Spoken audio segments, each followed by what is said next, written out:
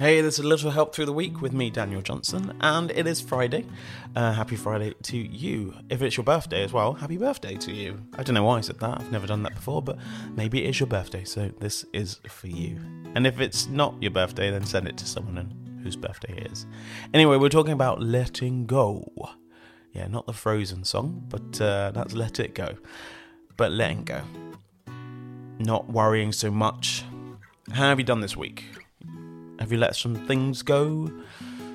You don't have to apologise, you just start again. Just go, hey, done with that now. Can't bother to carry it on. And don't let other people carry the flag for your anger.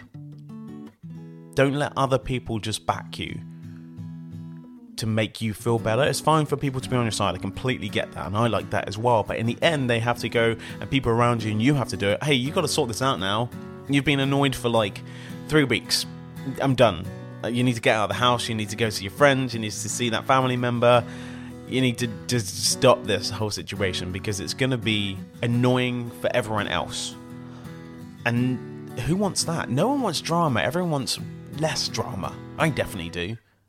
You know, it is so important to just not think I am right, they are wrong, and I don't care what they're going to say.